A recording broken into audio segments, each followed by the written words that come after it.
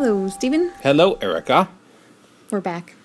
I know we only last night as we recorded this. Was it only a night ago that we watched 5 episodes of Doctor Who? And tonight we've watched 2. 2 more. All of the Rescue. We watched The Powerful Enemy Uh-huh. and Desperate Measures. Pretty exciting.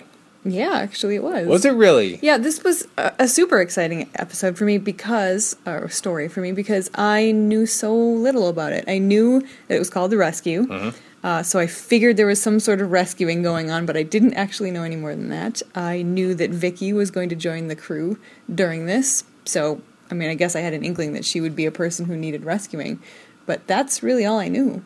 I have heard of Quillian before, but I did not know he was from The Rescue. Oh, really? Where would you have heard his name, I wonder? I listen to a lot of Doctor Who podcasts. I guess his is a name that gets dropped. Yep. Some Perhaps I've read it as well in some Doctor Who nonfiction books or something, because I seem to remember that name. Right. But yeah, it was really exciting watching a Doctor Who story and not having any idea what was going on. Like, I didn't know how the mystery was going to play out. It was all just, it felt new to me. So that was neat. I haven't, I watched it. I've seen it before, obviously. But it doesn't ring in my head a little. Like, I like when scenes were happening, I knew what was going to happen in the general, path of the whole show and stuff. But there was certain stuff going, I don't remember this little bit here. I was most intrigued because this is the first story of the second production year of Doctor Who. Oh. So this is like after they made Unearth the Child all the way through till Dalek Invasion of Earth in one go. Oh, okay. But they held back Planet of the Giants and Dalek Invasion of Earth to the start of season 2. Gotcha. Just because. And so this is like, after probably about 6 or 8 weeks off after that. So like, everyone sort of had a chance to reset, sort of like, think about this, get, their stories and stuff. So I don't know if you saw it or felt it, but there's a certain more polished element, I think, to the production a little bit, and with some of the effects, like those cool little like split screen kind of inlay effects. I was impressed. Yeah, when they're standing up on the cliff, and then there was like Sandy, the monster below. I thought it was kind of cool. Poor Sandy. Barbara's a murderer. Wow, I think it's very interesting that this follows right on Dalek Invasion of Earth, because Barbara was she's become a fighter. Especially against Daleks. But yeah, her first instinct was grab the gun and just go and shoot first, ask questions later. So much so that she was focused on it and was completely ignoring that Vicky was saying, no, don't do that.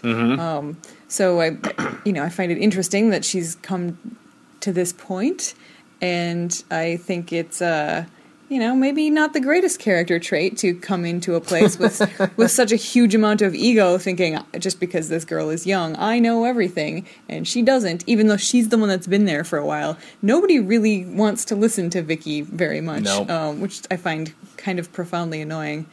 And while I like the Doctor's relationship with her kind of toward the end, I don't know, it rubbed me the wrong way how very patronizing he was to her, but I guess she's supposed to be the kid. Yep. Despite Maureen O'Brien probably being like 21 or 22, maybe doesn't really look like a kid. I mean, she's short, but that's about it. Yeah. But you can't cast children as children. No. In that day and age, or any day and age, really. No. So it was.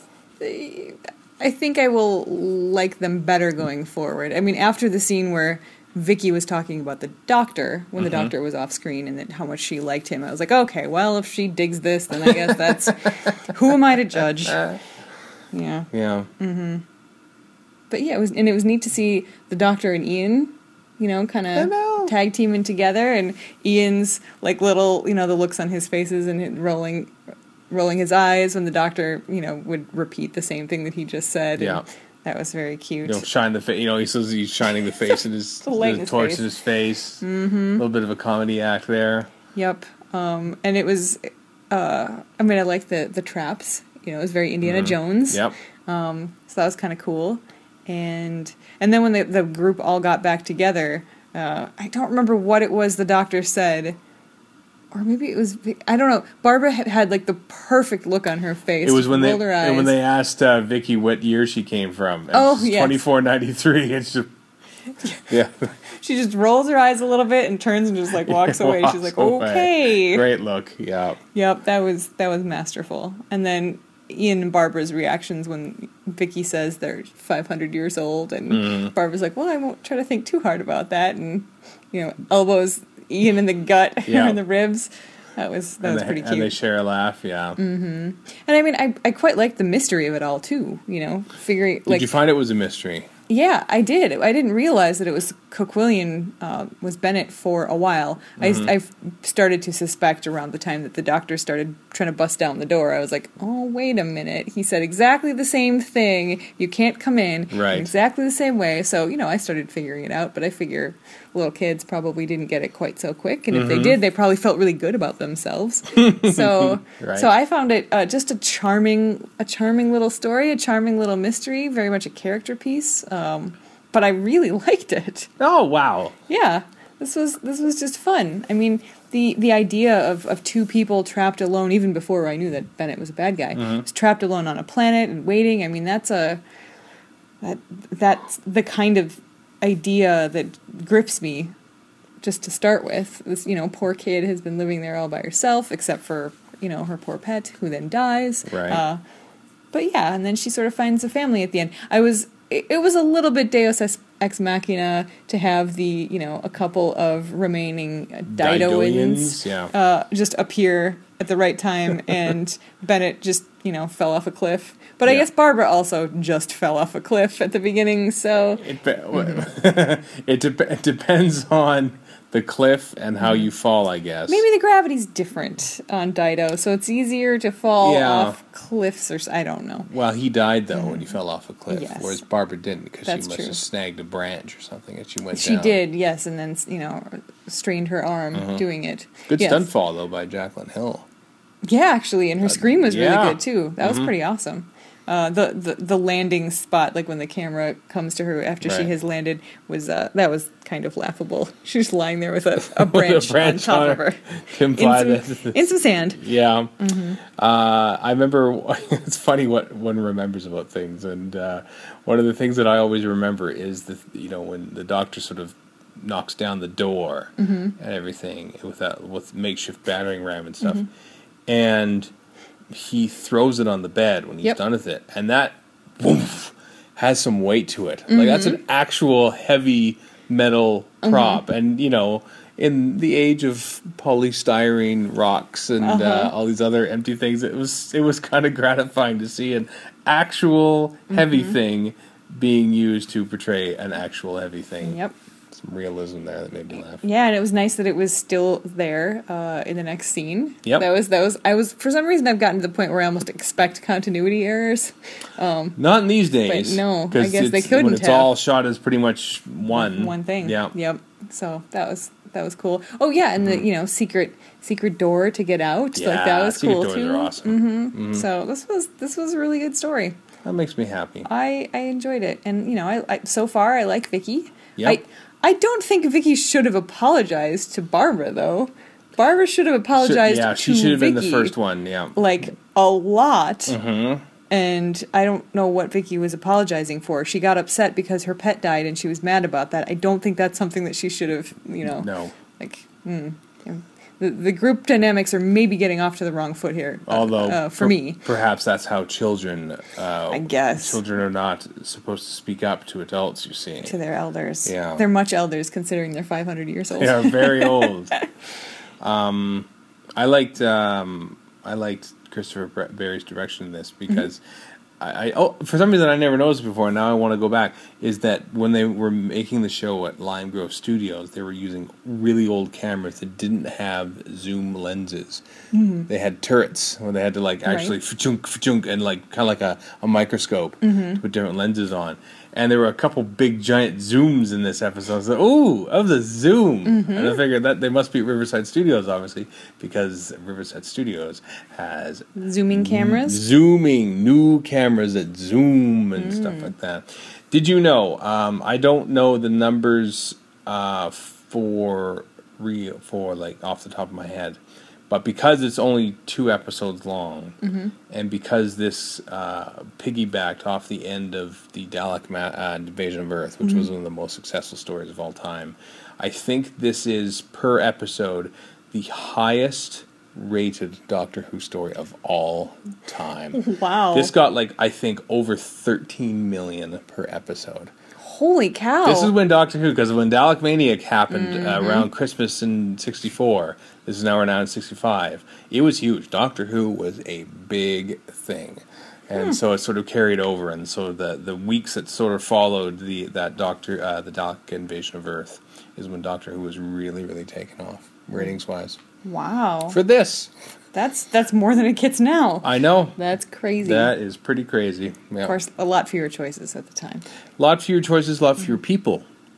Yeah. When you think about That's it, too. true. That's true. So I found the music interesting, if you can even call it that. okay, there was some. Well, okay, go on. Yeah.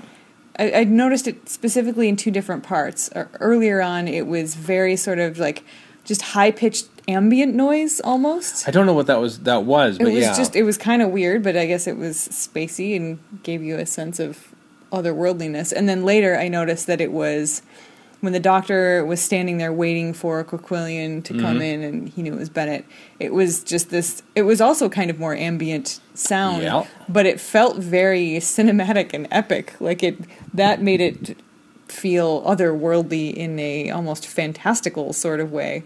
Maybe a little too much for a simple Doctor Who story like this, but I still kind of liked it. I don't remember. I know what you mean, the sort of high pitched whine kind of thing, and and you wondered, was that supposed to be music or was it the monster or something? I thought maybe it was supposed to be a sound effect of something, but then it continued from like one scene to the next. So I was like, okay, well, I guess it's just the music or something. I don't know what that was. And there was another track that was slowed down. I remember hearing and thinking, oh, that's interesting. They slowed that down. But the music was music that was already made for the Daleks. You had already heard that music before. Interesting. Yeah. Well, I guess I don't really remember music. Yeah. Like, any of the music that sounded like music did not register with me because I was paying attention to whatever else was happening at the time. The only stuff I noticed were those weird ambient sorts of things. Oh, interesting. Well, I'll say this about the music. I'm not going to say which story or stories, I think it appears, but you will hear that music again. The actual music or the weird sounds? The actual music. Like okay. the music, especially that was in... like that bit when Quillian appears, there's that sort of that sting, and the music when the Doctor says, come in, I've been waiting for you. That wasn't that didn't feel musical. That was music. Was it? Well, it felt very sort of ambient. There, that was the second part that I was talking about. Yeah, you'll hear that again. Oh, well, that's neat, I guess. Yeah. So. I hope you. I won't tell you what story it is. Okay. But I hope you pick it up when you hear it. Yeah, that's not going to happen. I almost never even notice anything about the music, so the chances of me noticing that again are pretty slim. So you'll have to just point it out on the podcast afterwards. One of the goals of Lazy Doctor Who is for me to get you to notice incidental music. Oh boy. And when it works and when it doesn't. Well, I guess sometimes I notice, but yeah. But almost never when it's something I'm watching for the first time. Because I need to pay attention to the things that my brain finds important, which is the dialogue, the acting, and the characters, and the plot, and what's actually going on. All those things. Yeah, those are kind of important to my brain. I suppose then I've seen the episode a few times, then I can take the time to focus on the minutiae, so to speak. Yeah, I don't notice the music until I've seen something a few times. And that's the same with Doctor Who or movies or other television shows or anything. I see. Next one is the slave traders. Yeah, I have no idea what story is next, so don't tell me. Okay, I won't. I mean, cliffhanger. I might run into it between now and whenever we watch the next one. But I'll probably ask you to get the DVD. Yeah, and then I'll have to know. Yeah. But it is kind of fun that these are, all individually titled episodes. So I just see, next time the slave traders. I have no idea what that means.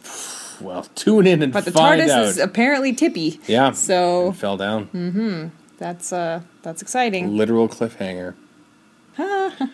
Cliff faller. Jinx. I guess on that note, we should probably. Probably. That was the height of this podcast right there. Can't top it. Nope. Okay. All right. Good night. Bye.